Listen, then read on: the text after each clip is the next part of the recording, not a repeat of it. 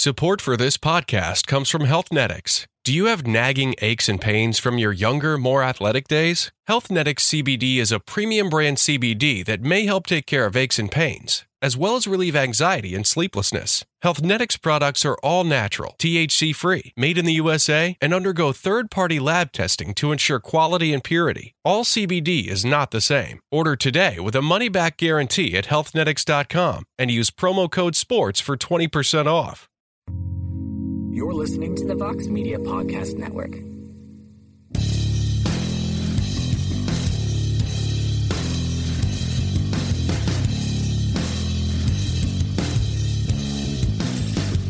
It is Monday, May 13th, 2019, and this is the MMA Hour. Welcome, everyone. My name is Luke Thomas. I'm the host of this program. Thank you so much for joining me. I greatly appreciate it. What a show we have planned for you guys today. Let's see. The man who just beat the King of Rio in Rio will be here, Alexander Volkanovski. Maybe the best American wrestler ever, if not that, pretty close. Jordan Burroughs, fresh off of his victory over Ben Askren, will be here. And the man who's going to lead Anthony Pettis into battle against Nate Diaz is going to be here, Coach Duke Roufus. Plus, as always, you'll be my guest, not one, but two different ways, using the hashtag with your tweets, the MMA Hour. Please keep sending them. We always appreciate that when you do. As well, you can call us. We'll take your calls as well today at 844-866-2468. Yes? Yes. Hope everyone had a great weekend. I know that I did. All right, so very excited about the rest of the show. Mr. Volkanovski is going to be here, Mr. Burroughs, Mr. Roufus. Yeah, and then we'll do some of your calls, some of your tweets, the whole bit. It'll be a good show. All right. With that said, it is time now for a round of tweets.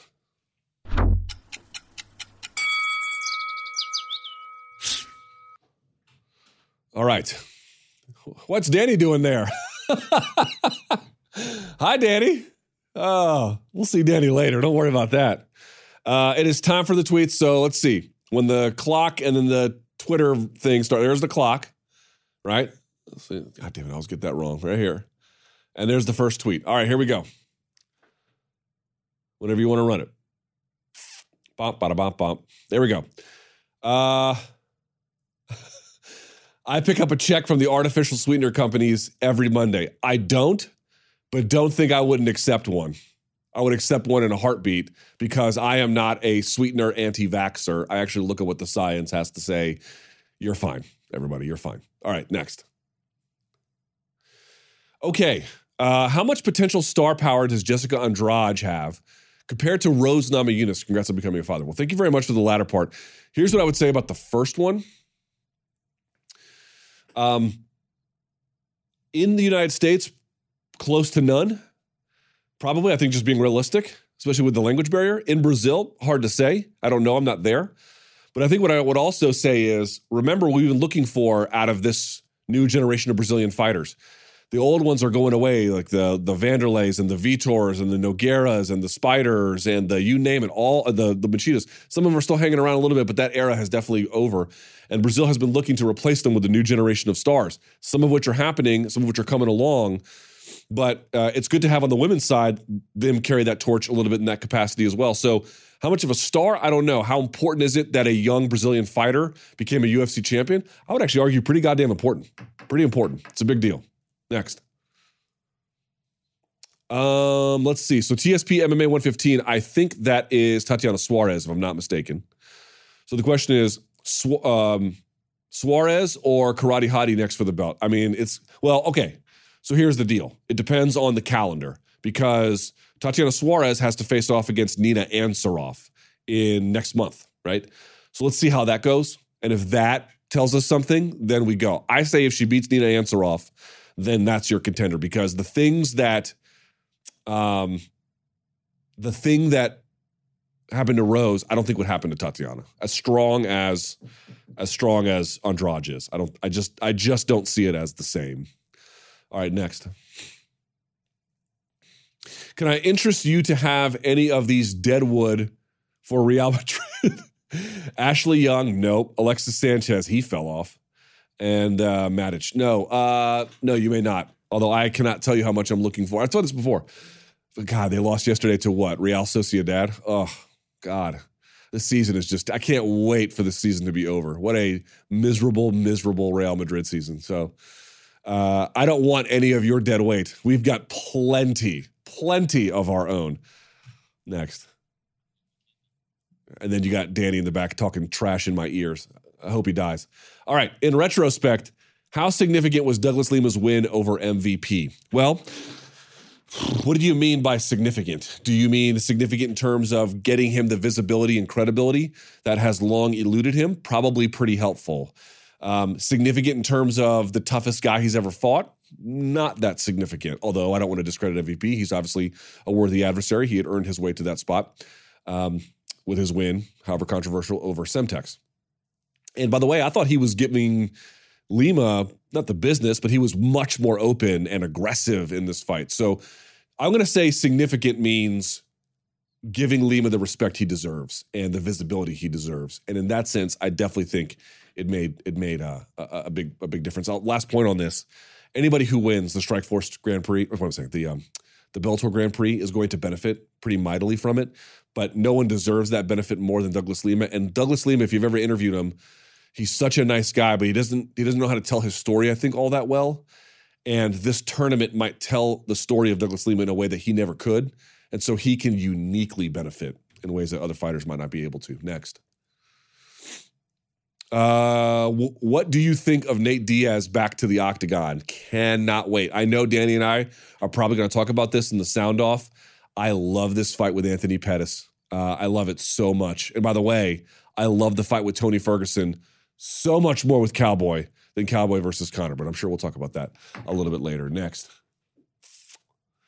Featherweight with the highest ceiling, Volkanovski or Magomed Sharipov? You know, about a year ago, I would have said Magomed Sharipov, but now I might say Volkanovski.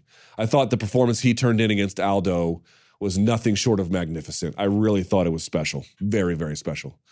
One more, if we have time. I think we do, yeah. Did you end up getting the snoo for your daughter? If so, what are your first thoughts on it? Do you guys ever know what the snoo is?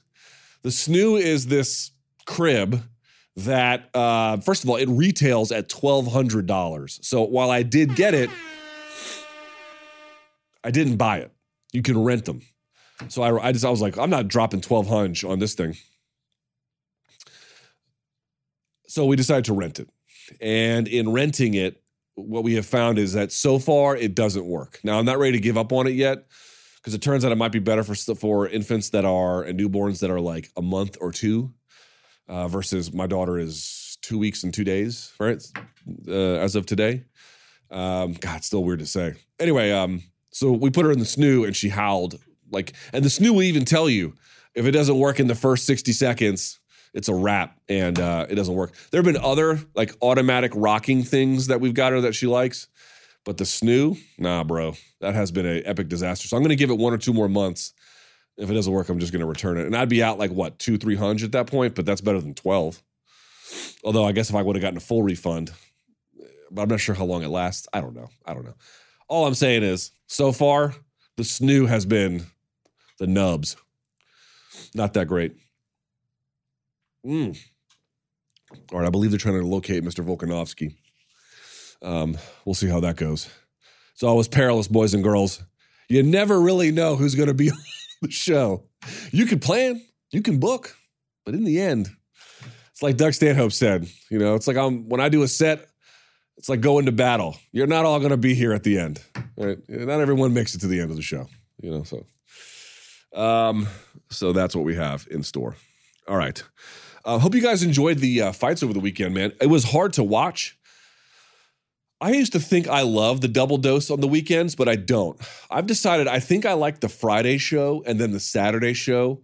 I don't like the double Saturday show because not only did we have Bellator and UFC, I had them on my 2 monitors, but then Jarrett Hurd, the boxer out of DC who lost, amazing. He was competing at the Eagle Bank Arena, and that was on PBC. So I had 3 of them up, and it was, you know, it's just it's hard to follow everything when that happens. It's not a really doable thing. So like it sounds so fun in theory to have that, you know, It sounds so fun to be like, oh man, we're going to have all these fights going on at the same time, and I get to overdose and it'll be great. And then you get there and you're like, I can barely pay attention to either of those. Although I guess it kind of worked out with the short knockouts, with the way Chandler got stopped and then the way Lima stopped MVP. I don't think that the interruption was too bad, if memory serves. But you can see how it could have gone, right? You could see how it would have been. It would have been a nightmare. Imagine both had like relatively moderate paced, even slow paced action, or both being high paced and just being hard to follow. It wouldn't work. So I'm not blaming the promoters. It's how the cookie crumbles. It just, I think I've finally come down on the idea that like, yeah, it's probably a bit too much. Give me PFL on Thursday. Give me either UFC or Bellator on Friday, and then UFC or Bellator on Saturday, and then it's a wrap. Call it a wrap on that one. Although I have to say, most exciting thing that happened in sports over the weekend, I know it's the MMA show, but did y'all see Kawhi Leonard hit that game winner in Toronto? Oh man, boy, he had the old Canadians saying A after that one. What a win! What a phenomenal performance! I was like, that was the most incredible thing I'd seen. Game 7, right? Was it 4 seconds left? Drives inside the 3-point space, down to not the baseline, but to the almost to the out of bounds marker, past the backboard, fires it, tips in, time expires. Game. I mean, it's just like thrilling, absolutely thrilling. And then it wasn't until Sunday I realized that there was all this like consternation about the slam, and I didn't get it, and I still don't get it. Because when you really begin to consider the value of the slam and what purpose it serves and why we allow it, the intellectual case for getting rid of it kind of collapses, to be candid with you. All right. Jesus. 1,000 things. All right, Mr. What's the word on Volkanovski? Okay. All right, we can do this. How about this? If Burroughs can't come on earlier, because we've been moving him around, which I feel bad about, we can just do early calls, and then we can do another set of calls at the end. But I don't want to just come up here and kill airtime and waste the audience's time. How about that? Can we do that? Let's do some calls. So you want me to set it up? Just set it up and throw it to the thingamajig, and then we do it? Yes? All right, let's do it now. Let's do a first edition of the Sound Off.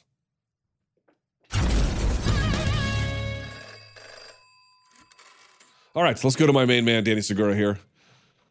He is the, let's see, hold on, let me see if I got, you were lime to chicharrón last week, right? Yes. So let me see if I can think of another one. You are the tres to my leches. How about that? I wonder how long you're going to keep this up. As long as I can. All right, so here's the deal. If Volkanovski gets back to us, we just quit this and we go to him, yes? Yeah, that sounds good. But in the meantime, let's do some calls. Okay. I want to hear from the donks. And by the way, could it be more appropriate that I am the world's leading mouth breather while I hear from all of our mouth breathing audience members? Yes? Yep. All right. I love your enthusiasm. It is palatable. Let's do it. Sorry. Very high energy. It was a rough weekend. Game of Thrones kept me up a little bit. I hear. You don't watch it, right? Again, not that I have anything against it, but no. It was a pretty intense episode. I would just say that. Hey, I heard the mountain died. Oh, is that a spoiler? Of course. Well, the mountain died. All right, prepare for some Twitter hate going your way. That would be new, I'm sure. Yeah, rest in peace, man. All right, so what's Rest up? in peace. Let's do some calls. All right, let's get it. Let's talk about the strawweight fight that happened, title fight, and sort of the things that came out of it. Okay. Morning, Luke and Danny. Connor from Jersey by way of Seattle here. Wanted to say I deeply appreciate the show, your content, and the tenor of discourse. Keep at it. I'll be watching. My question is, with the Andrade title win, does Joanna now have an open door for another title shot? If not, what path leads her back to 115 gold? Thanks. Yeah, I don't see that as likely right now. There are other women who are way, way more deserving than Joanna Jędrzejczyk. Yeah. She's got some work to do. I'm not saying she's super far away. Mm-hmm. Is that what we really want to go to? Or do you want to see fresh matchups like Suarez or, God knows whoever else? The Boogie Woman, man. You do want to see her? Yeah, but not now. But I do think I think Joanna's in an interesting spot because, look, I think she's very, very good. I just think Rose, just has her number, and that's just the way MMA works sometimes. But I think if you take Rose out of the equation, Joanna would probably hold on to the title, I think. So I would like to see her in that mix eventually. I think maybe a win away would actually be quite adequate. If you want to throw in their Karate Hottie, I'm completely fine with that. The winner between Tatiana Suarez and Nina Ansaroff, I'm down for that too. But I guess just to keep the train rolling, since Waterson doesn't have any fights lined up, I think she should be next. Really? But yeah, well, why not? Let's just keep the division going. Yeah, that's right. I think if she comes back quickly, I think that's fine. That's right. Yeah, because Waterson right now is without a fight. I think the rightful person that should be fighting would be Tatiana Suarez if she wins, of course. But again, she has to win, and then she has time to rest, then time for a training camp where Waterson can start training camp right now. So.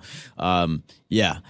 But I do like Joanna in that mix. And I think with Rose perhaps leaving MMA and certainly now not being champion, I think that just opened a huge opportunity for her. So, okay. Yeah. Fair enough. All right. So Burroughs actually just texted me. He wants to come on now? Yeah, he wants to come on now. All right, so you can piece this together when we do the calls later, yes, right? Yeah, for sure. Well, we're going to have another gap, actually, because I doubt. Okay, so bring Burroughs on and see if Duke can come on a little early, too. Okay, cool. Yeah, I'll hit him up. All right. Let me know when he's on, please. Sounds Thank you. Yeah, man, I'm loving 115. I'm loving 115. It's the best women's division by far. And by the way, for Jessica Andrade to be doing what she's doing, to be a physical powerhouse like that, you don't see people that, male or female, that small who have that kind of physical ability, right? And she does. And it's spectacular to watch. It's amazing to see what she can do.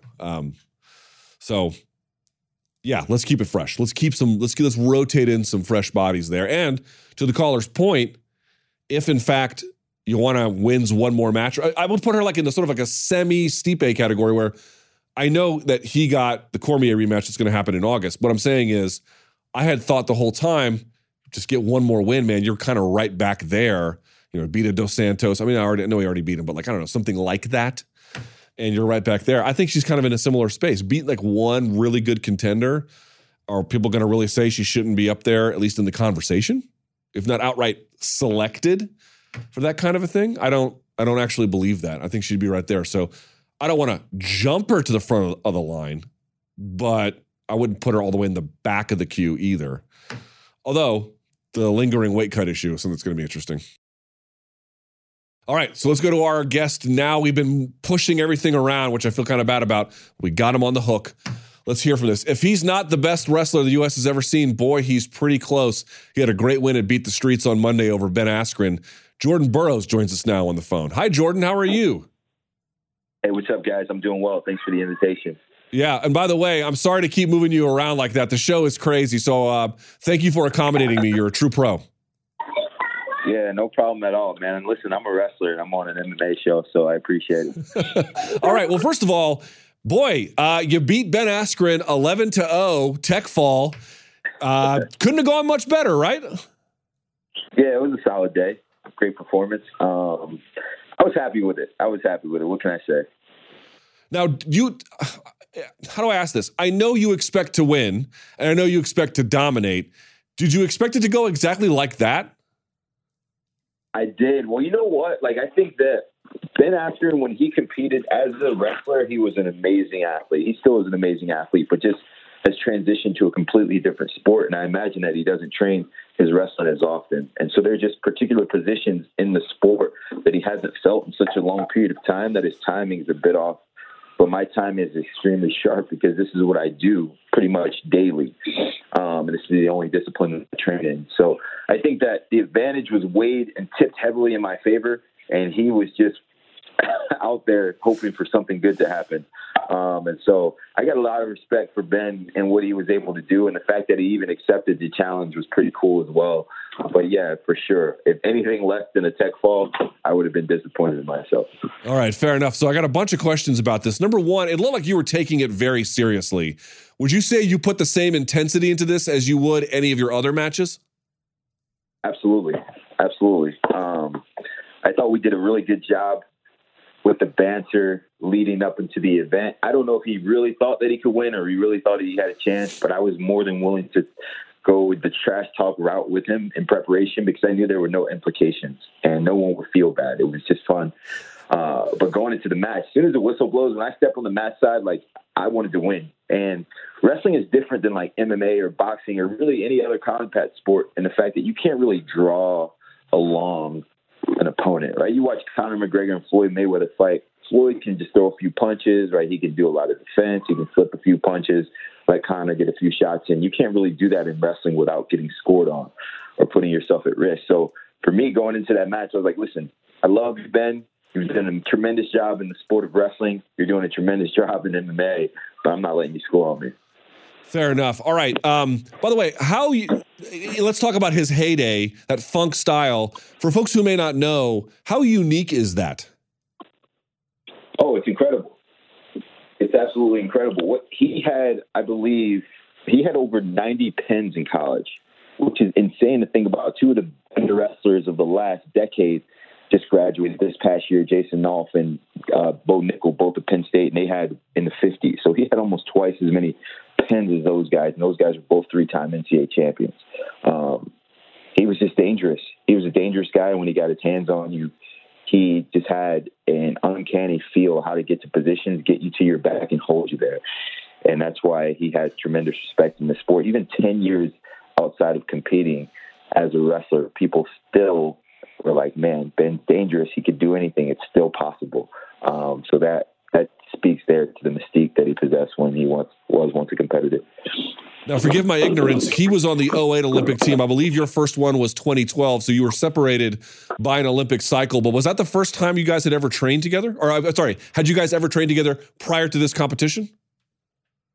Yeah, we had rolled around before, but this is the first time that we've ever been in a competitive sanctioned match. And so the crazy thing about it is we wrestled at the same weight class, but I'd say I'm considerably smaller than Ben is.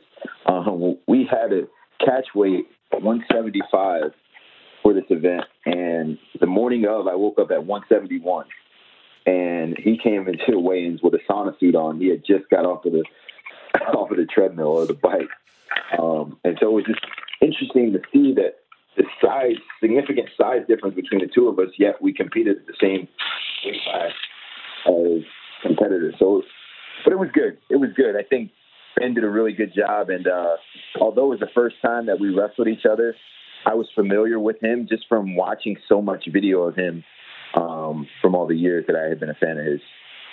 All right. Now, there was moments there where you were taking him down and he was smiling, and I think he was talking to you during the match. What did he say? Well, the first thing he said when we first came out and shook hands, he was like, wow, can you believe we sold out the Hulu Theater on a Monday night? Okay, and I was cool. like, wow, this is pretty dope, right? It was like kind of that moment where you stop and you reflect. And then two, once I double-legged him for the second time, 9-0, he was like, I thought you said you were going to give me a chance. And so I think that he was like, yo, listen, let's entertain the crowd. Don't just crush me. Like, let's put on a show for these people. Let's let them get their money's worth. And I'm like, I'm not that type of guy. So no mercy from you. You were not out there to give a show. You were out there to dominate. The show isn't the point scoring for me. The 11-0 is the show, not the, throw a guy a bone. So in the end, I think I saw today that Beat the Streets raised $1 million and some change. You got to be really thrilled with this. Like in terms of the business side, because you've done Beat the Streets many times, but not like in jiu-jitsu, they would call this like a super fight. You've never done, to my knowledge, a super fight quite like this. What lesson do you derive about how wrestling can use this going forward? Surely. This was an awesome moment for our sport. I think we realized how to utilize really the UFC, but also guys that have a significant following in our sport. I think that's the thing for us. Like we've followed the former wrestlers, but we haven't really given them an invitation or extension of being able to come back and enjoy the sport that they once grew to love. And so I think that just the way the show was given, whether it's the press conference or the live weigh-ins, just the banter back and forth on Twitter to get fans excited about it. I think just the significant marketing that we put digitally. There were so many things that we tried to do to really pump this match the right way. I think it was tremendously helpful just from having Ben Askren there, because he has a significant following that's not in the wrestling community. That was the biggest part. What kind of a response did you get, either from the wrestling community or outside of it? Tremendous. I think that for people who didn't know who I was, they got the opportunity to see me compete, and they were like, wow, this guy is really pretty freaking good. And for the guy who already knew me, they were like, wow, like, let's see what he can do against Ben Askren, who I'd say we have a big contrast of styles, but still was a lot of fun, and it worked out well. And I'm willing to do it as often as possible, because this was something that we really don't get the opportunity to do in our sport. Our biggest competitions are the World Championships and Olympic Games, which we only compete in once a year. And so for us to be able to do this in the midst of our training was a dream, man. It was a dream. Why? Because what? Because you broke the monotony, because you got even, competition experience, even if it was against somebody not who formerly was at the world level, but maybe not now. And I guess you got paid a little bit as well. So help me understand what was so valuable about it. Yeah, I think a little bit of everything. I got to introduce myself to non-traditional wrestling fans that were maybe knew about the sport, but never really followed. And they only knew Ben Askren because of his competition in the UFC. We got to sell out for the first time in Beat the Streets history, an event like in an amazing historic venue like the Hulu Theater attached to Madison Square Garden. We got to raise over $1 million for Beat the Streets.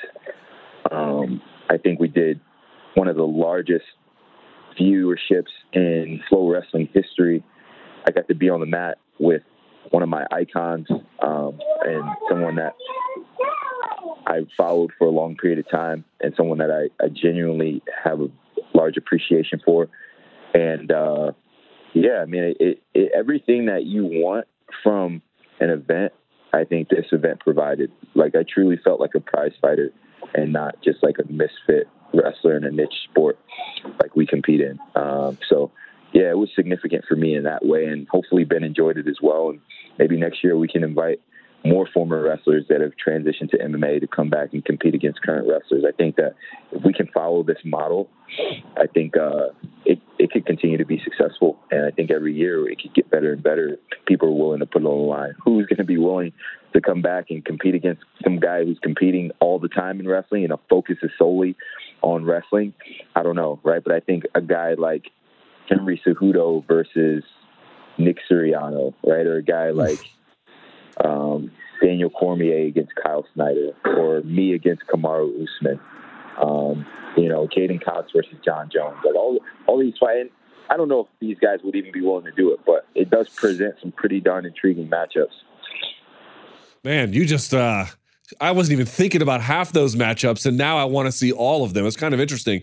Here's the one minor reservation that I have, Jordan. I wonder what you make of it. If you watch how Ben talked to you in the lead up to this match and how Ben talks to his UFC opponents, it's a world of difference. Sure, he was trash talking a little bit, but he goes after his UFC opponents. But I guess my only point is he knew how to handle this situation the right way. I would be upset if wrestling adopted some of the really raw trash talk that happens inside MMA. Does that make sense? I don't think we ever will. It's just not who we are. It's not within our character and in the ideals that we've created for this sport. We've wanted to be guys that, although we are competitors, we want, and not that guys in the UFC are morally corrupted, but I think that they just go to a different place. And when you're fighting a guy, sometimes you have to be in that place, right? As wrestlers, we're not trying to hurt or damage physically our opponent. All we're trying to do is score points and get our hands raised. So I think that's where we differ from the UFC, but I think that also the way in which we could address each other could be cool from like a competitive spirit. Like I actually enjoyed the trash talk with Ben because I felt like it was modest, but it was fun, right? Like if you were playing a game of Madden at your crib with some of your buddies, it's the way that we would address each other.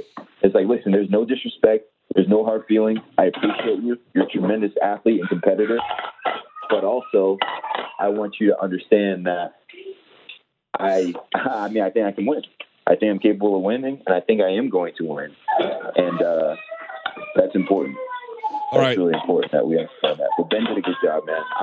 I'm glad. I'm glad he didn't try to come at me personally like a guy like Chael did.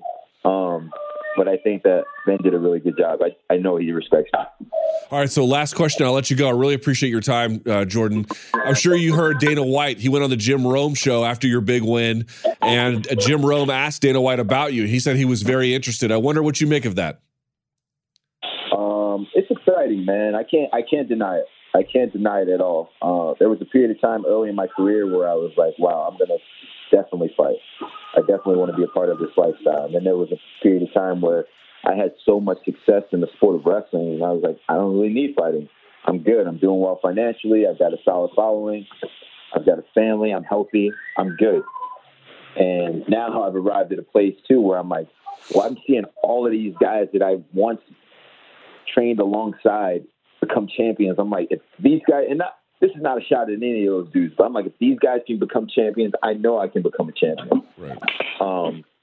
Because I possess all the same qualities that these guys possess. So, I mean, it's exciting. It's exciting. It's something that I definitely consider. If I do consider fighting, it won't be until after the Olympic Games in 2020. And then from there, I'll reevaluate and see if it's something that would be a realistic option for me. Because, I mean, at this point, the great thing about what I do now is when I leave the arena after a competition, I'm healthy. I go back to my house or I go to a restaurant with my buddies and have some dinner. I don't have to go to the hospital. You know what I mean? So it's just a significantly different lifestyle that we have. But no one steps into the octagon expecting to get beat up and take a lot of punishment. So, I mean, it's something that I have to evaluate with my wife and my coaching staff here. But, I mean, for the right price, I'd be willing to consider it for sure. Well, I tell you what, go get some hardware for yourself and America in 2020, and we'll keep the light on for you here on the MMA side of things. Congrats on everything you got, and Ben as well, from Monday. We really appreciate your time today. Yeah, absolutely. Thank you guys for the invitation, and be well. All right, there he goes. One of the best double leg that Justin Gaethje's ever seen. All right, we go to our next guest. We have to shuffle some things around, but he's here. He just beat the king of Rio in Rio. I'm not sure where he joins us from now, but he is on the Skype machine. It is the one and only Alexander Volkanovski. Look at that handsome devil. How you doing, Alexander? Oh, mate, I'm really good. How are you? Are you still in Rio? Where are you? Yeah, I'm in Rio. So I'm just in the lobby now because I was having a bad connection. I think you were trying to reach me before, but I went downstairs now. So now it's working well. All right, well, I appreciate you making the change there for us. I always ask this after fighters have, I wouldn't say that was a super physically tough fight. You didn't take a ton of damage. Nevertheless, how are you feeling? How are you doing? Yeah, I'm good. Yeah, just my ankles, my feet and ankles, probably from me kicking his legs and elbows and stuff like that. Just a little bit sore. They swell up a little bit, but all good. Rate your performance. I got to tell you, I was blown away. Jose Aldo is hard to make look vulnerable. You know this better than I do. And you had him out there confused. He didn't really know what to do a lot of the times. You won, I won't say an easy decision, but a very clear one. Yeah, definitely. You know what I mean? Like, man, I had him puzzled, like pretty much that whole fight. Going in, obviously we had a game plan. I stuck to it really well, and that's why you seen me why you seen him sort of struggling with it. So that was just again, on my part, I've done everything I was meant to. I smashed the game plan. I thought that he might have took a few more risks when things weren't going too good for him. I thought he would have got desperate, and that's where I would have caught him.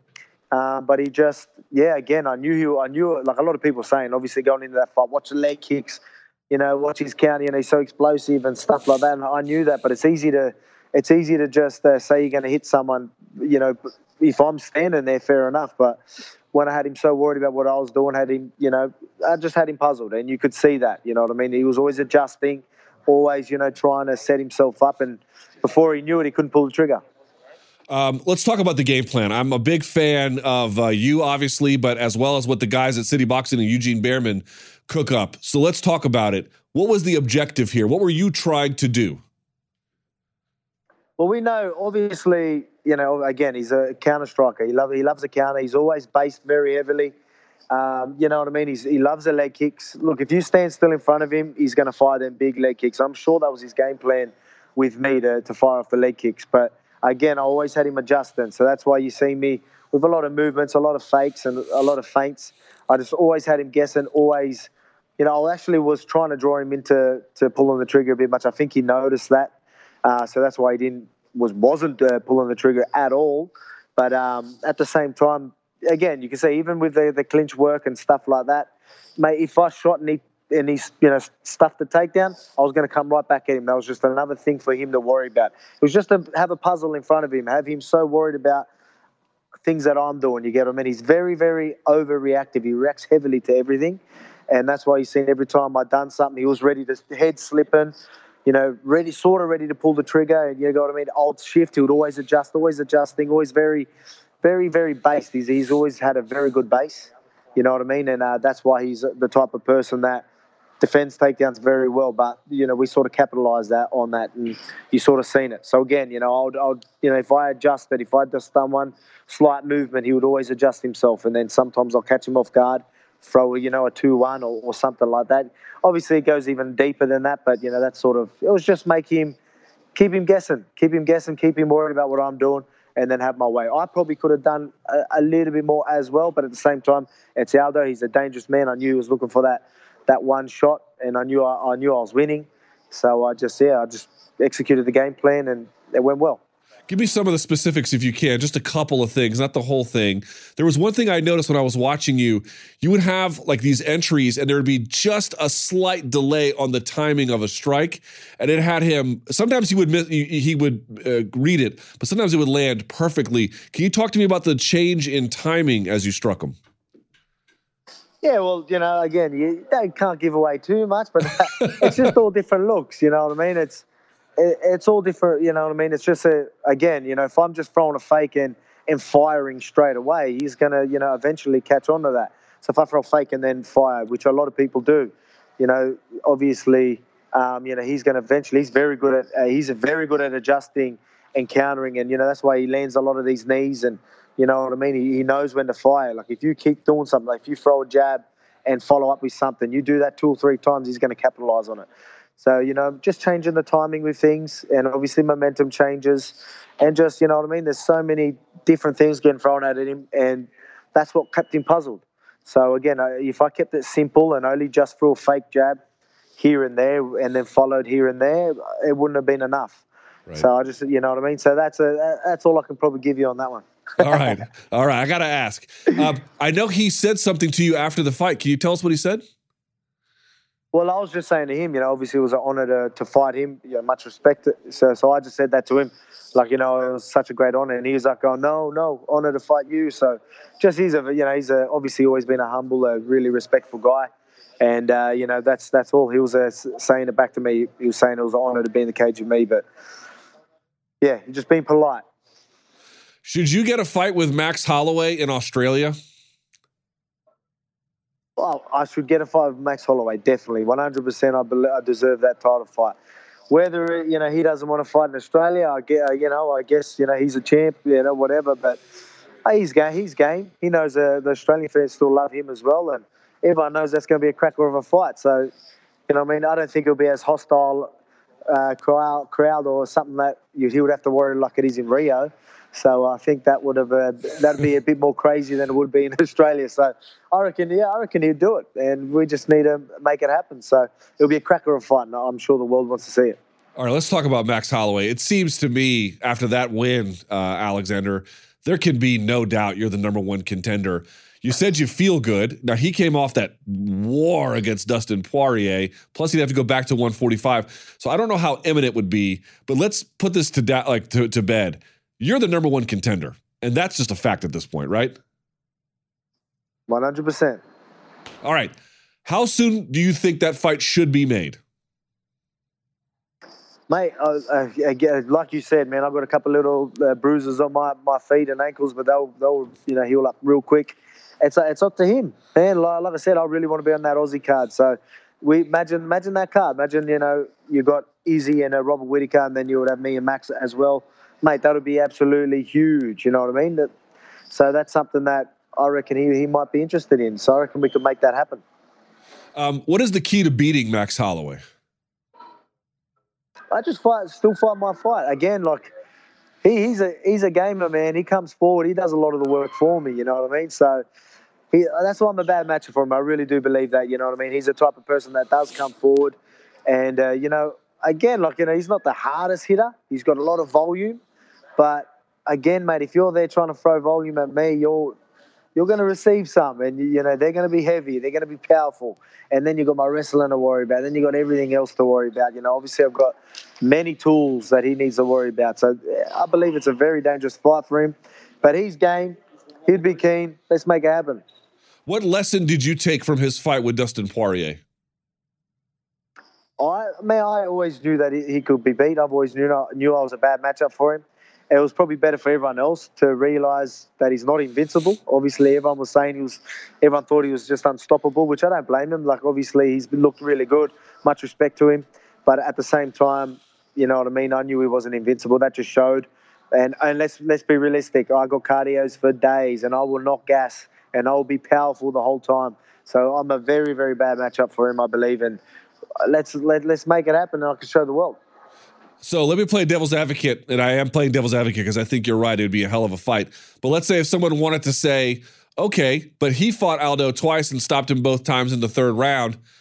You didn't knock him down. So therefore, Max is better. What would you say to that argument? Mate, I guarantee you people will say that. But, I mean, they don't know the game. And obviously, I'm a calculated fighter. I'm going to be the type of person that I'm going to do what needs to be done to win. You know what I mean? So at the same time, I'm not going to take stupid risks and give someone like Aldo. Obviously, he's a dangerous guy. He can knock anyone out at any given time.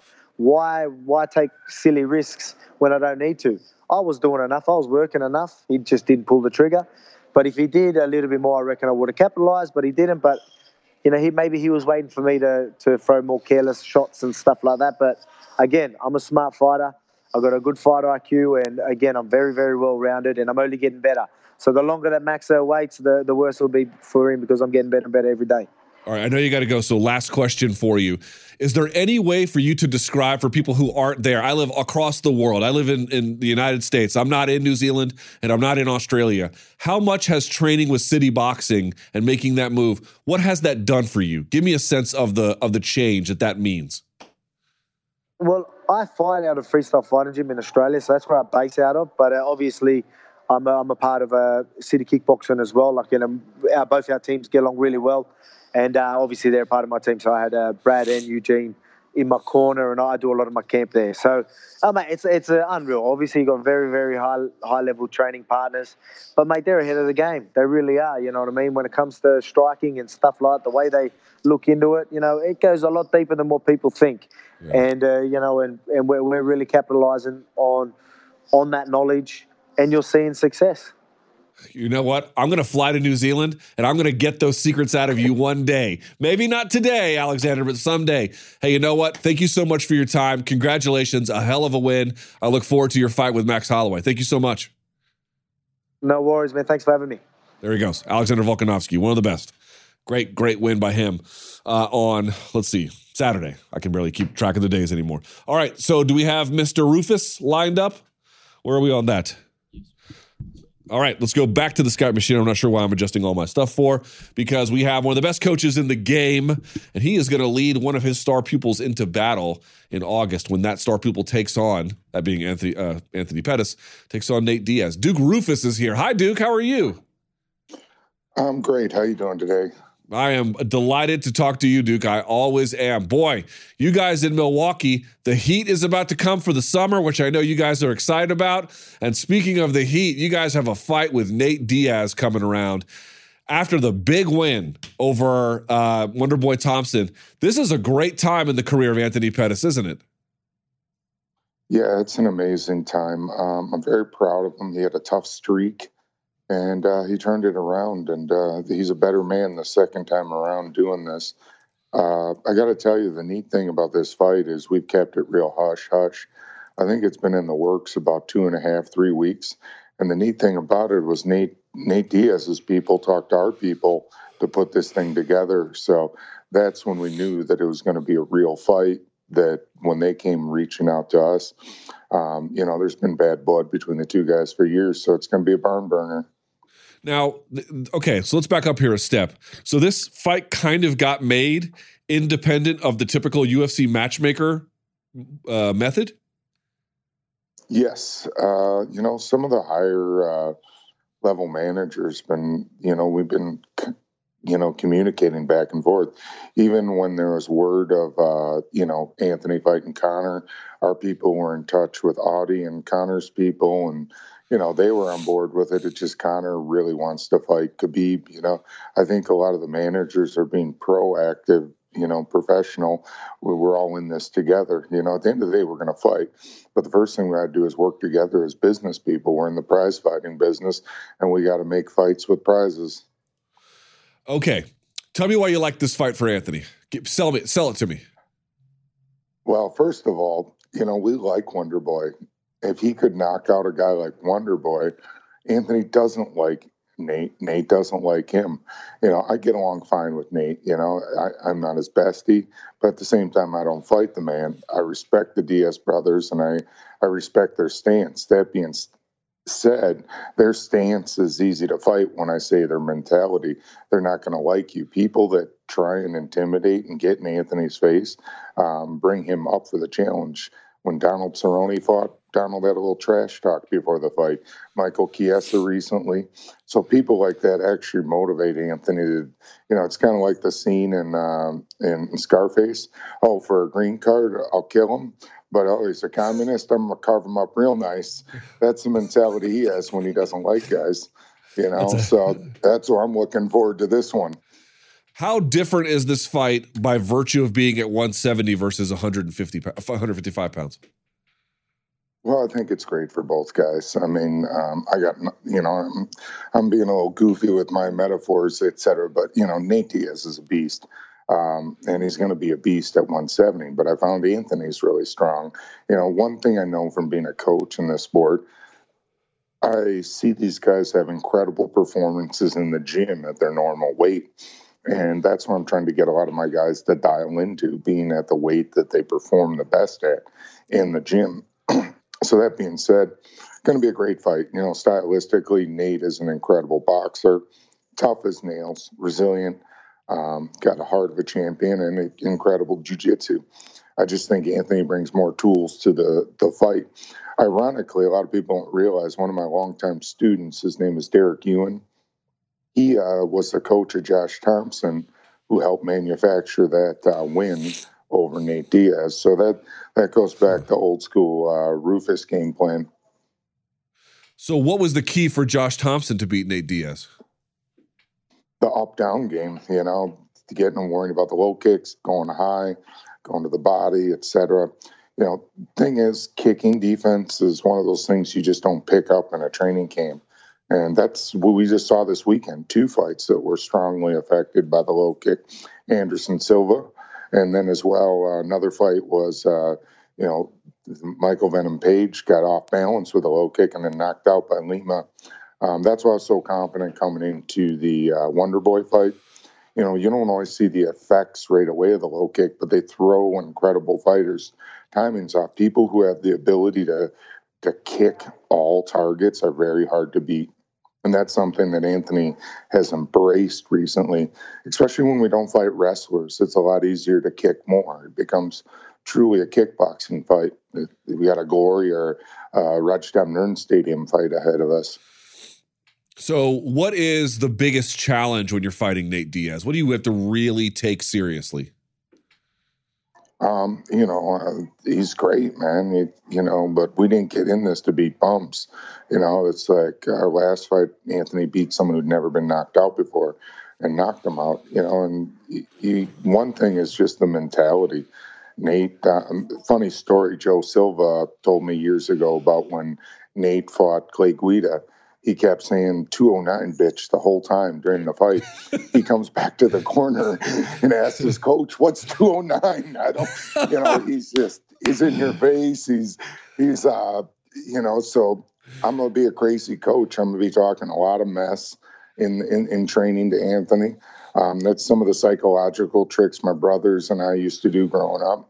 I'm a method coach. When we're fighting, when he's fighting one of the guys I'm fighting, I become that guy on the pads. I become that guy in training so that you get used to that mentality. You got trash talking up in your face, howling and scowling the best way they can from the 209. So I'm going to, integrate and get into that mindset. I'm going to be a homie for a while. That is a hilarious story. That's so funny. All right, so let me play some devil's advocate positions here if I can.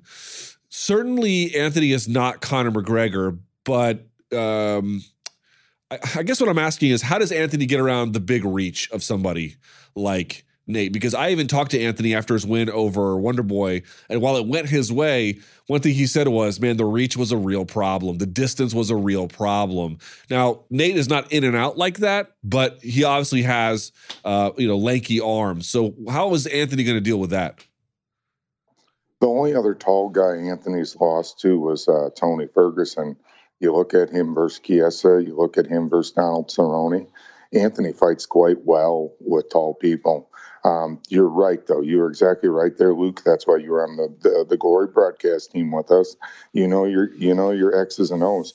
It's the mobility of Wonder Boy that gives so much trouble with his reach. Where Nate, when someone's a little more still, you have more options. Similar to the way Tyron Woodley dropped Darren Till, so another tall guy.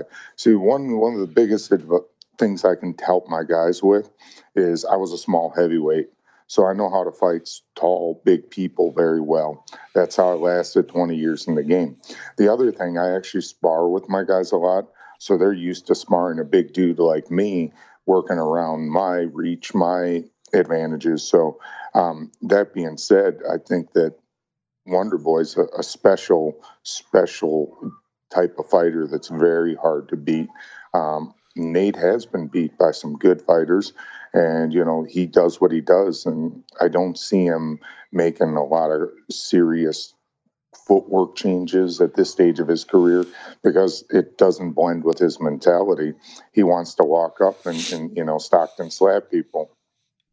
I'm looking at his resume, Anthony Pettis' resume. A couple things stand out to me. Obviously, there was a bit of a dark period there from the Dos Anjos loss in 2015 through 2016. Let's start there. I'm wondering, as a coach, how concerned were you about his ability to get a rebound during that down period? Well, I said it on your guys' show when Ariel was on it that if he won against Charles Oliveira, I was going to quit. That's how desperate I was, because it was hard. It wasn't that he was lazy. It wasn't that he wasn't working hard, just didn't have his mojo. The other thing, I think that Anthony, he had such a meteoric rise in the sport. I don't think he handled a lot of the things that he never really dealt with the death of his father. Because I went through the same situation. Ironically, I found my sister dead, and at the same type of age as him. I had a very dark area of my career because I think beginning of your career, when you catapult from bad experiences, you got the angst, you got the fire, you hate the world, you hate your opponent. Well, what happens? You become champion. We meet girls. We get better lives. You're not as angry as you once were. You're forced to get better. You got to win by getting better. And that's what Anthony's done. He's dug so deep, found a new passion, new motivation. It has nothing to do with all the bad things that happened to him. his motivation is all the great things that are next to him and ahead of him. And that's what I'm super happy about him, because that, sometimes, as tough as we are, we do a good job of guarding the things that we should address. Because I stayed up many late nights thinking about all this stuff for him, relating it to my life, and he just dug deep and reinvented himself 2018 on, and it takes a special person to do that. Also, here's another thing that stands out about Anthony Pettis' resume. Like, you'll know this better than I do, but he gets criticized for some of the losses. Okay, that happens in the sport. I don't think folks realize this is a guy who fought the best of his generation, fight in and fight out. I mean, these are just some of the names: Donald Cerrone, Benson Henderson, Gilbert Melendez, RDA, Eddie Alvarez, Edson Barboza, Charles Oliveira, Max Holloway, Jim Miller, Dustin Poirier, Michael Chiesa, Tony Ferguson, and then Wonderboy Thompson. That's the fight list in order. That is a remarkable resume for a guy who's had, yes, some ups and some downs, but Jesus Christ, he doesn't dodge any tough fight. Well, when you're trying to do this, it's hard to wake up and do road work and kill yourself to fight gimmies, you need people to motivate you. I'm motivated as a coach because he's super motivated as a fighter. Fighting fights we're supposed to win doesn't make us work hard and do special effort. And that being said, that's his mindset. I love it. Even in, a lot of people don't realize the Tony Ferguson fight, that was a short camp. We took that. UFC needed a fight in case Conor and Khabib got hurt, some extra 55s. We took that on a short camp. A lot of people don't realize, Anthony won't admit it because he never makes excuses, but I'll let the world know. 3 weeks before the Dustin Poirier fight, he was cut on his forehead. That's why he was bleeding so bad in the fight. Yeah, did Dustin hit him? Because he reopened the cut. It's, he gets criticized as a Taekwondo pretty boy, but he's about that life. He's tougher than tough, man, and that's what I love about the kid. He don't judge a book by its cover. So what can he gain with a win over Diaz? We know Diaz has obviously rocketed into stardom with his back and forths with Conor. He is beloved. You mentioned about that life. We know the Diazes are very much about that life. They have a cult following. So let's say Anthony gets a win in August over Nate Diaz. Where does that put him? What does it do for him? Just more marquee fights. I think that's the stage of the career he's at right now, is super fights. I know that's an overused term, but the fights that the fans want. Anthony loves making the fans happy. He lives for the fans. That's why I gave him the Showtime moniker from his first fight. It's not that he was a pretty guy with his style. When it was time to fight, he flipped the switch on. He ran out there and just whooped the guy. He loves fighting for the fans. It's, there's not a lot of fighters left like that. He's a special one that way. And, when his mind is right, he's in a very tough guy to beat. And right now he's a happy fighter, which Mike Tyson says is a dangerous fighter. If he gets this win at 170 and you're looking at his resume, I guess I'm trying to ask, what can we say about his achievements, right? 2 different weight classes, got a title in one of them. How, as his coach, would you evaluate his body of work if he builds on the Thompson win here? Just incredible. I mean, I'm not going to say he's Muhammad Ali, but it's Muhammad Ali. A lot of people counted Muhammad Ali out when he fought George Foreman. We knew everyone thought we were crazy to take the Wonder Boy fight. We knew that was a great setup fight for the UFC to bring Wonder Boy back, not Anthony back. I mean, I'm not saying the UFC set us up. We asked for the fight. That being said, I just know stylistically when it comes to striking, who are the best matchups, and Nate Diaz is a wonderful matchup stylistically for Anthony. And we're at a neat stage of our career where we're starting to see some stylistic matchups that are fun for him. Nate is not a big shooter, not a big wrestler, so it's going to be on the feet a lot unless Anthony chooses it to be on the mat and he wants to take Nate down. What are you next on the road, Coach? We just had 2 guys at Bellator this weekend. We split 1-1, and Tyron Woodley's protege won his pro debut. He was a former IMAF bronze and silver medalist. So really good weekend. I have 5 fighters on the LFA May 31st in Minneapolis. Then we have 4 fighters on the UFC in Minneapolis: Tyron Woodley, Sergio Pettis, Jared Gordon, and Jordan Griffin. And then I go with the Funk Master, Ben Askren. We go to Vegas July 6th for International Fight Weekend. Got Brendan Allen on the Contenders July 16th. And then we go to Cali for, we're going to be in hostile territory then August 17th. So it's going to be a magical summer. All right, well, we'll have to catch up with you as time goes on because you got a lot on your plate, but I know you're up for the challenge. Always like catching up with you, Duke. Thank you so much for your time, and I can't wait to see Anthony's fight against Nate. Awesome. Thank you. Have a great day, everybody. There he goes. Duke Roufus, a great, great coach and talent in the MMA space. All right, let us do this. Let us go back to our friend in the back with Danny Segura. Let's get back to another round of the sound off if we can. I don't know if you want to play the graphics. We don't have to. We can just go back. Yeah, there we go. Danny, can I make a confession? Go for it. I have a booger in my nose the size of a roofing shingle, and it is killing me right now. I can touch it. It is honestly, if I pulled it, it'd be like a Volkswagen Beetle just coming right out of my nostril. Bruh. You understand that? Yeah, I do.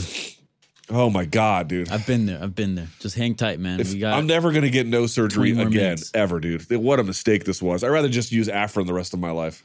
I mean, you already got it over with, right? Are you feeling better though? Somewhat. Okay. But it's been a week. I got it last Tuesday, so it's been 7 days, and not that much progress, to be candid with you. Not that much. Give it a few months, then Great, yeah. More months of breathing through my mouth and waking up with a headache. Yeah. Well, I mean, it's very fitting. You're hating so much on mouth breathers that you turned into one. It is karma in the end. Yeah, it's called karma. Yeah. You're pumped for that Ferguson versus. Sorry, what am I saying? The Pettis versus Diaz fight. Oh yeah. Oh, by the way, I'm gonna be so pissed if Embedded doesn't catch Duke Roufus imitating Nate Diaz. How great would that be? Oh, dude, that was so funny. Yeah, 209. that was hilarious. Yeah, what is 209? That's so great. That's so great. All right, that's hilarious. Well, look, let's get back to the calls. I didn't even ask you before. What did people care about Bellator this weekend? What do you think? Yeah, they did. So I think it was more actually centered around Lima and Jack Swagger's. Listen to my nose, right? Controversial. Let's do some ASMR. No. Oh God. This is what I'm living with all day. All day. All right. You're the worst. All right. Let's see. By the way, do you want to talk about that slam, or do you feel like you've covered it all? Let's talk about it because I want to your... get some other perspectives. Okay, cool. So let's discuss that. Hey, Luke, this is Joey from Woodbridge, Virginia. Oh, Woodbridge. I just want to know, what did you think about that slam from Andrade? Did you think that's a spike? When I first saw it, I kind of thought it was a spike. I thought it was going to be a disqualification. So I just want to get your take on it. Thank you. Bye. Yeah, so it definitely was a spike. It's just one of the ones that the rules carve out an exception for. I tried to pitch my case to you. The essence of MMA is allowing for things like this, especially when there isn't this clear and present danger about injury. Not that there's not a risk, but it's not like eye gouging, right? It's not the exact same thing. So what did you make of my argument? Where are you in all of this? So I feel like some people in MMA like just right off the bat, they take a strong stance on whatever subject or question is being brought up. I'm right in the middle where I'm like kind of hearing all sides and then still developing, an idea about it, a standpoint. What I would say is I think I'm more towards allowing slams. However, they can be pretty dangerous, but I mean, so is a lot of things in MMA. You know what I'm saying? Right. So the whole point about MMA is to encourage it. Exactly. The whole point of MMA is to destroy a person. Exactly. Right. And it sounds brutal, but I mean, it is a brutal sport. This is the business we have chosen. Exactly. This is the hurt business. So, look, I think some should be slammed. I mean, some should be banned. If you look at, for example, remember when like Bob Sapp slammed Minotauro, where it was just like straight on the neck? Like he just picked them up like from the double position. Yeah. But he also had a 100-pound weight advantage. That is true. Right. Yeah. Big difference. Yeah. I don't feel comfortable watching that because, it can lead to a pretty serious injury. Yeah. Like I'm not saying CTE is like no big deal or anything like that, but like you can paralyze somebody, that's like, that's really, really bad, So I don't really know where I stand on it. I feel like some slams should be illegal, but I want to look into it a little more. But overall, I think slamming should be part of MMA. Yes, there should be rules about slamming, but we should understand the more rules you create, the more creativity and valuable techniques you eliminate, which is what I tried to show in the Carl Parisian footage. And then also, I think Chael Sonnen's key insight about you take the things that are illegal and you make them legal so that people don't have a space to hide in their composite sports. That is what we are about here. And I just feel like, yes, you want to take danger seriously. So make a carve out. You can't do it but for this submission.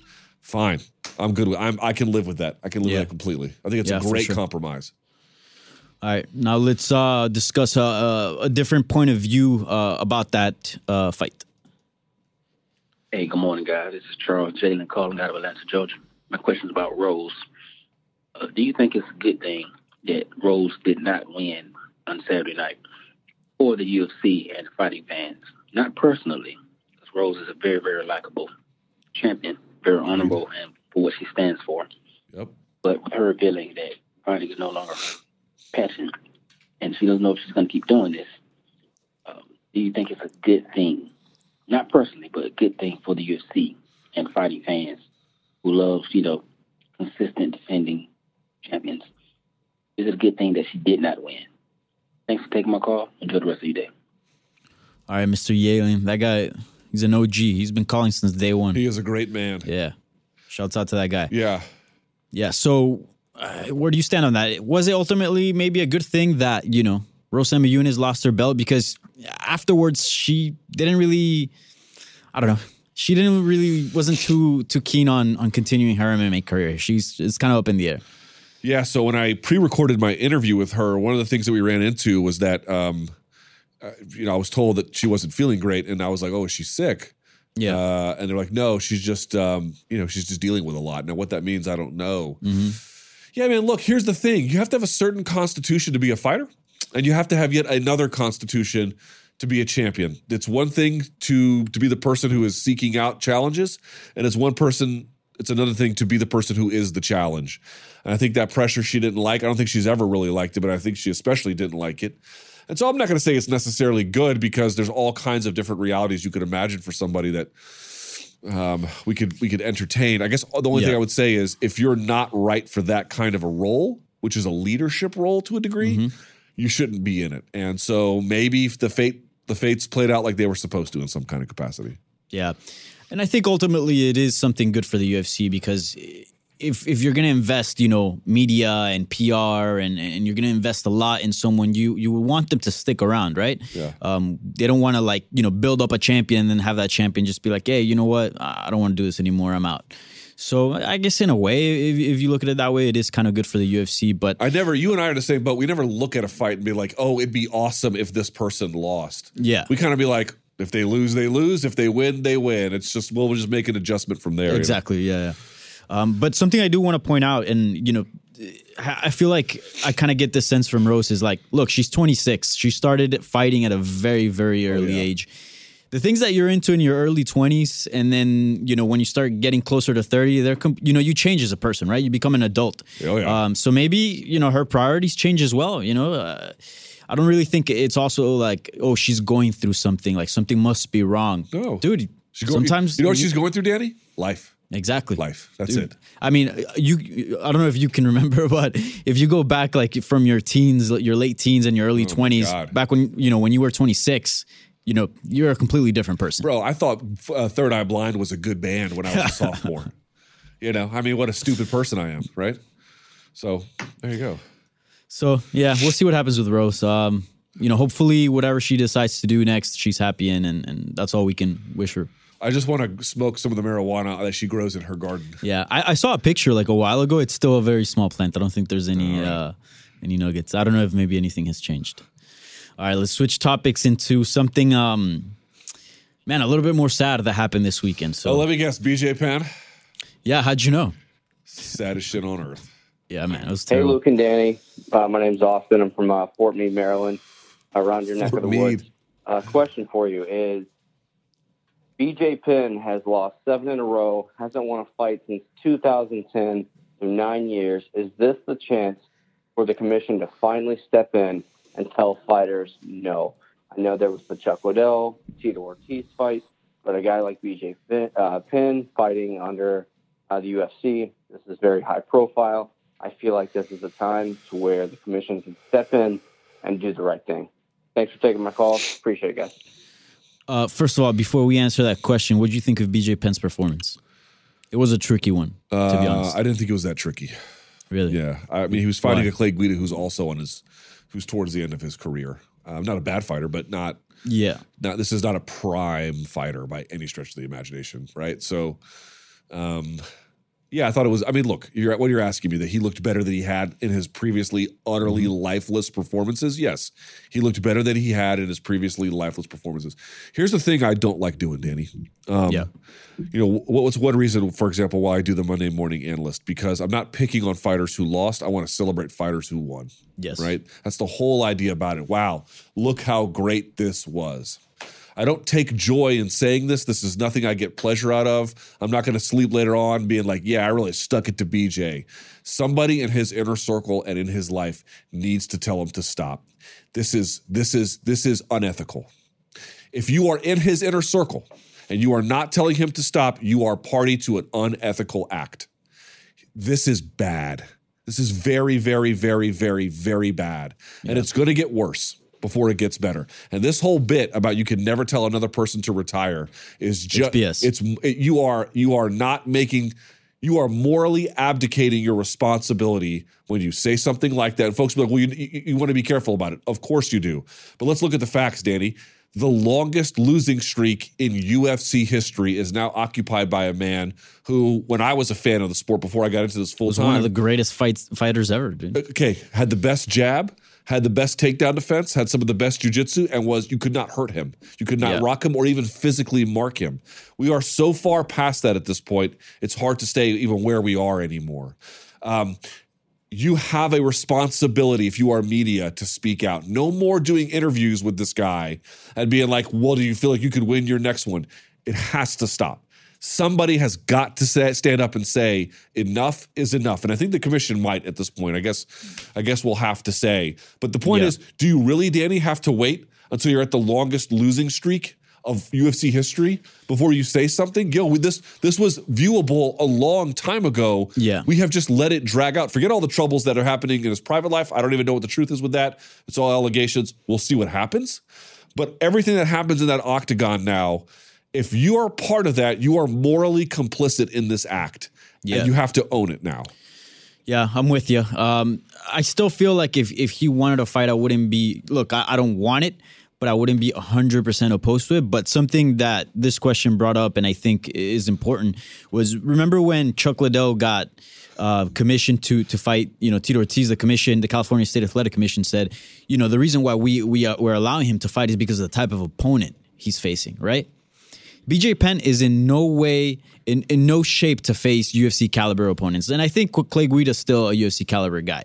So with that being said, the commission does have the power to be like, look, you shouldn't be fighting these guys. If you want to continue fighting, all right, fight. Like, remember, not so long ago, I think it was last year, Renzo Gracie at 51 fought somebody, some donk in one. Yeah. Dude, I'm okay with that. If you want to do that and let's say go to Bellator and just get super easy matchups, just, get a few more fights in, fine, do it. But BJ's no longer UFC caliber. He hasn't been UFC caliber in a long time, and he's just going to get hurt if he continues to be in there. He's been getting hurt for years. Yeah. This is not new. And I think something that makes me uncomfortable as well is like, there are certain fighters that are in pretty bad losing streaks, but they are in grip with the reality, right? They're like, yo, yeah, I know I'm in a pretty bad losing streak. I know this looks bad, but look, I want to give it one more try. I want to see how this goes. We didn't see, I think, Guillermo Cruz talked to him and he was like, he wasn't like, look, I think, I'm feeling great, but that Ryan Hall fight was so quick. I didn't get to display everything. I kind of just want to give it one more shot. Dude, he was talking about becoming a champion again. Right. I mean, it's just that's when you go, man, like your reality is not, it's kind of skewed, It's like, yeah, you want to be a champion after the longest losing streak in UFC history? Yeah. I mean, is it possible? I suppose it's possible I could, deadlift 1,000 pounds after the show today, but seems relatively unlikely. Yeah. Just the last thing on this. MMA media don't want to say things like this a lot of times. Some of them do. Mm-hmm. They don't want to say it for fear of like pissing off people, which I understand. It's really easy to criticize MMA media when you're not the person who has to talk to people's managers and agents and friends and coaches and trainers. It's very, very easy to say that. But on the other hand, dude, at some point, you got to do the right thing and the responsible thing. And if it's I don't know what his inner circle is telling him. Maybe they're telling him to stop, and then he just keeps on going. Somebody in that space, if the media or the media, whoever has a public platform, you have to stop being party to this. You have got to stop being party to this. You've got to say something. It is not okay that this continues. Yeah. It just isn't. Yeah. I wonder when the UFC is going to step in, because we know how Dana White felt about Chuck Liddell and a few other fighters, and I don't feel like they're giving the same treatment to BJ. I don't know if they see something that we don't. I don't know. I don't know. It's a great question. I don't know the answer to it. Yeah, it's a weird one. All right, let's talk about Jack Swagger, your favorite WWE wrestler. That was so weird. Yeah. I'm rock hard. Hey guys, Providence, Rhode Island. I was just wondering what you guys thought about the Jack Swagger fight and how he held on to the choke after the referee told him to let go. Do you think he should be fined? Do you think he should be suspended? Do you think his win should be overturned to a no contest? What are your thoughts? I know in the past the UFC has even gotten rid of fighters or suspended them, I believe. What do you think? Bye. So what happened was he's talking about Babalu Sobral, who did that to, I think it was David Heath. I think he did it twice, right? He might have done it twice, but the big one was he had really busted up David Heath. David Heath was a bloody mess. And I think he hit him in an anaconda and then rolled through it and submitted him. And he didn't let go. And he held on until the guy went unconscious. Yeah.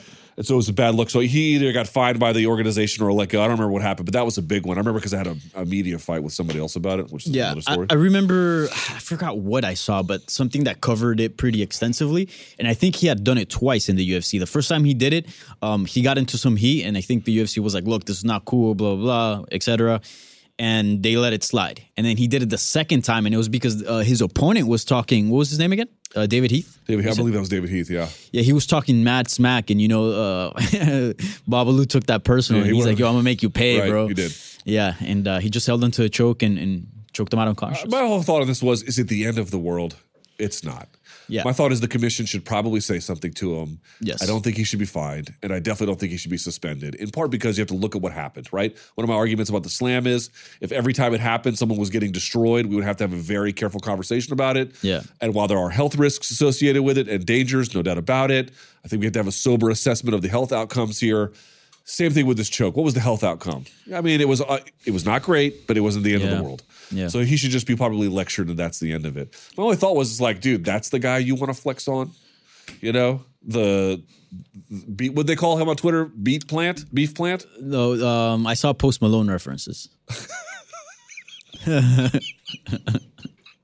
Yeah. He kind of does look like Post Malone, man. He just needs like the little dreads. He needs some face tattoos like Stitches. Yeah. You should actually get that. Always Tired, I think he has underneath his eyes. What you gonna do, shorty? All right. Okay, God. Now you put that in my head, and all I can think about is him fighting Post Malone. Good Lord, that is hilarious. Yeah, it's not that big a deal. It's honestly, I mean, it's not great. It's not that big a deal. I do think the commission should say something. Yeah, of course. Absolutely. Yeah, they have to let other fighters know, like, look, this is not cool. You can't do this. No, you cannot do it. Once the referee puts his hands on you, it's time to let go. It's done. And this whole bit about, like, I wanted to make sure, okay, I mean, stop it. This is not a valid excuse. You know. Especially because the referee has the rubber gloves, I believe. Mm-hmm. So in any case, the only thing was afterwards, where he talked about, well, I can't even say because, people work in this. It's a work Just environment. Just go look up the post-fight interview if you're listening to this. It's like, that was one of the weirdest things I'd ever seen. Yeah. Ever. Yeah. He looked like, he did the right things. He had good wrestling, I guess, but, he's out there fighting guys you Post see Malone. Post Malone on Rough and Rowdy on Barstool. Yeah. But, that's what you do with, I guess, prospects or guys who are just... No, it's a fine way to match him up. It's just a weird way to act. Yeah, burn through him and then be on your way, Yeah. All right. Do you want to talk about something cool or something sad? Cool. All right.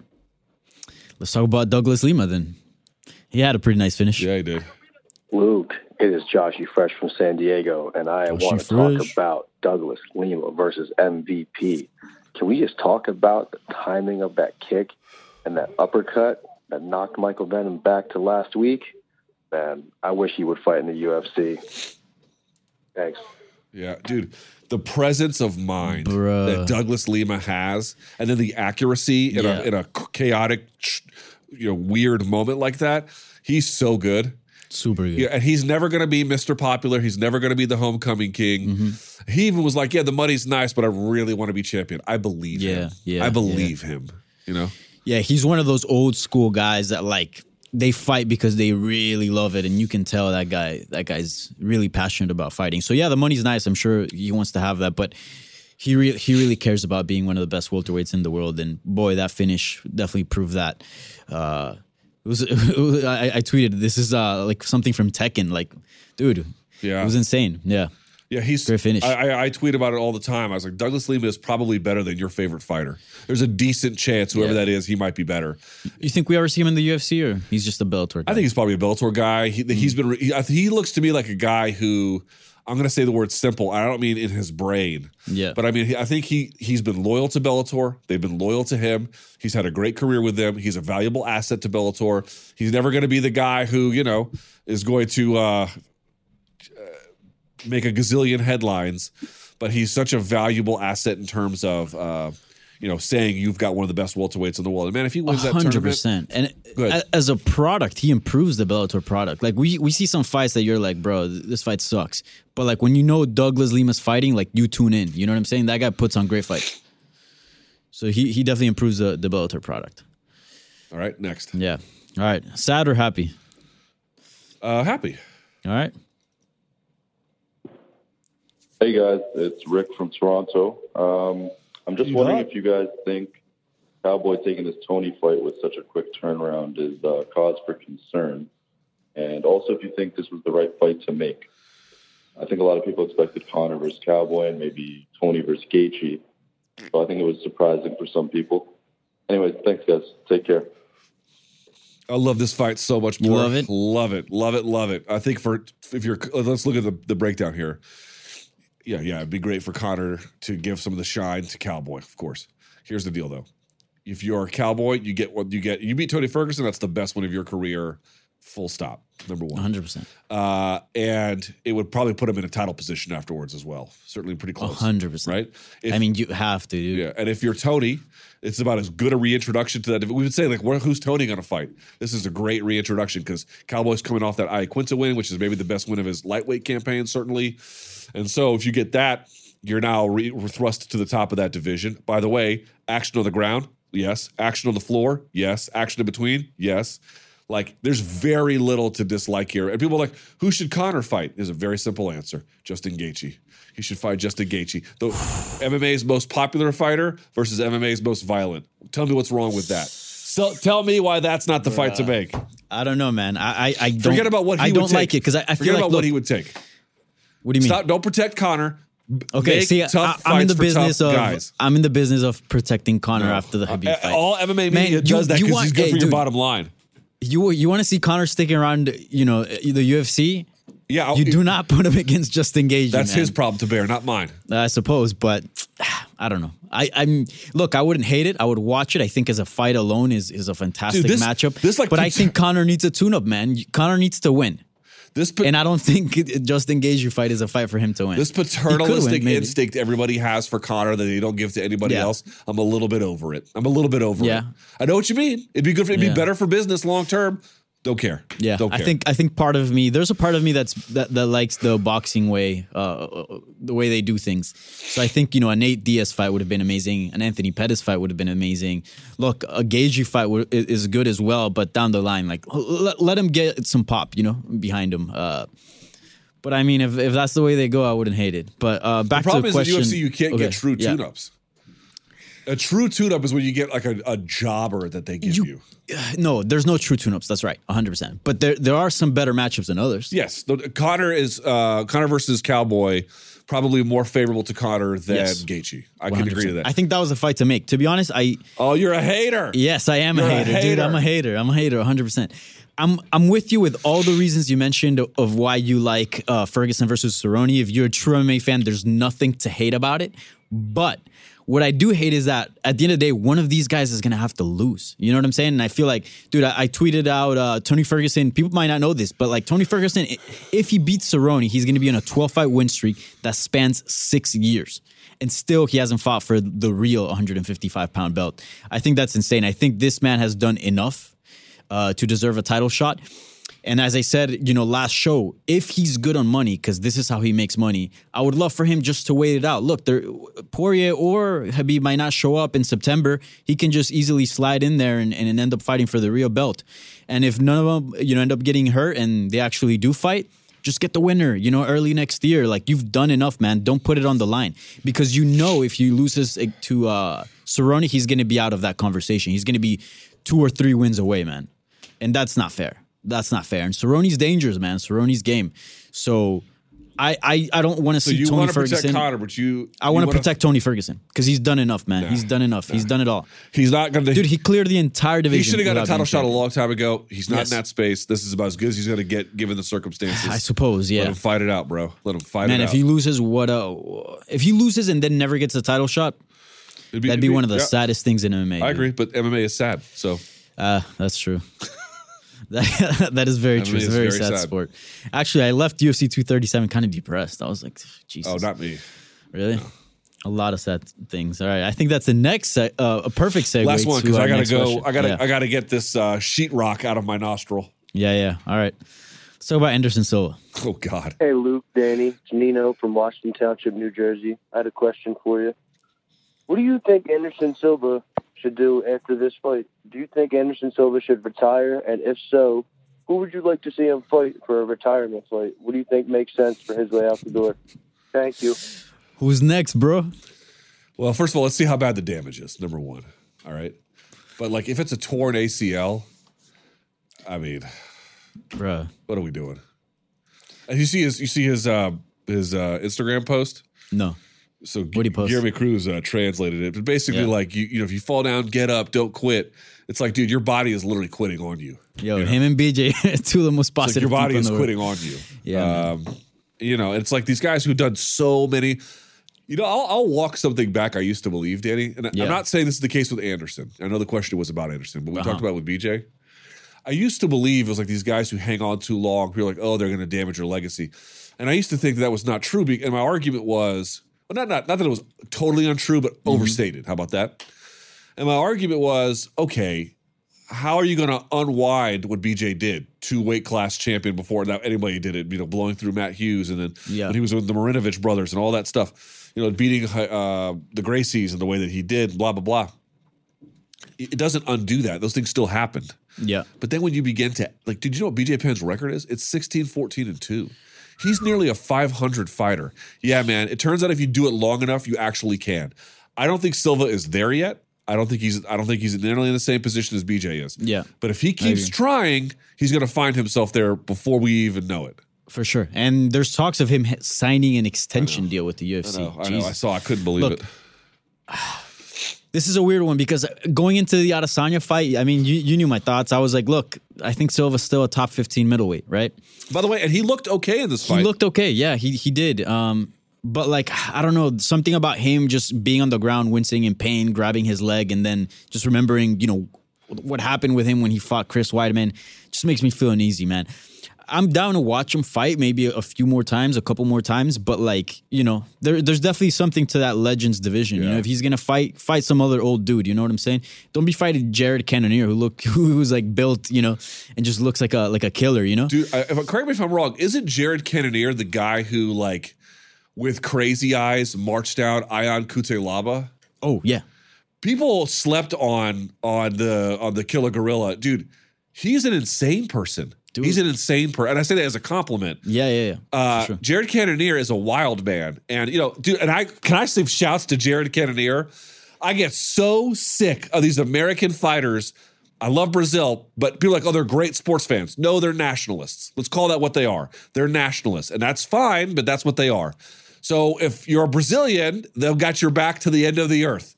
You could be anything else, and they're going to wish cancer upon you and your family. That is who they are. Die. They're going to literally say, we hope you die, right? You're going to die. So for him to get out there and then to drink in the booze, I was at there fist pumping and donkey kicking in my home studio, and then to tell the audience that he didn't respect them. Yes, thank you, Jared Cannonier. I get so tired of these American fighters going down there. I love you, Brazil. Meanwhile, they're throwing bags of urine and coins at him, telling him to get out of the cage. No, forget it. I'm not saying you have to go the Colby Covington route. We have to call them filthy animals. But stop genuflecting before them. They don't want your praise. I guess when fighters do that, they want to be cool. So they usually, learn a couple words and say, obrigado or something. Yeah. But like, look, I kind of like what Jared Cannonier said. Like straight up, he was like, yo, if you don't respect me, I don't respect you. So, F you.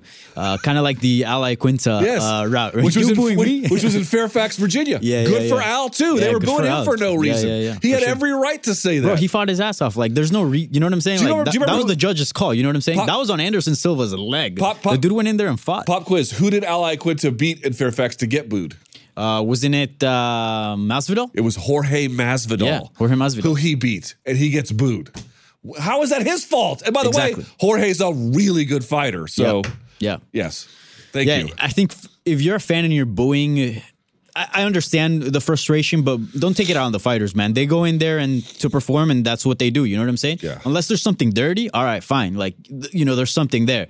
But if the guy just goes in there or girl goes in there just to fight and does their job, like, leave him alone. And did Cannonier talk trash to Spider before the fight? No, not at all. No? Super respectful. The fight just happened the way it happened. Yeah. And you're going to boo the guy? Yo, I told you on the MMA beat, I think wherever this goes, if Cannonier loses, like however the fight went, I don't think it was going to be like, oh, wow, look at Jared Cannonier. He beat Anderson Silva. I thought it was going to be the other way around. Like, oh, my God, look at Anderson Silva.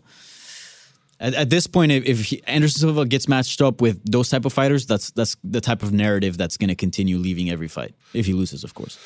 All right, my friend.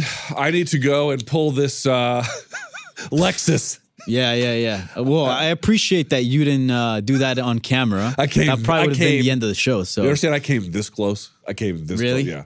Jesus. I am a gross person. All right. Great job today. It was nice to see you. Thank you so much. Want to thank all of our guests, Alexander Volkanovski, Jordan Burroughs, Duke Rufus, all of you guys. Keep sending the tweets using the hashtag the MMA Hour. Keep calling us. 844-866-2468. And until next time, stay frosty.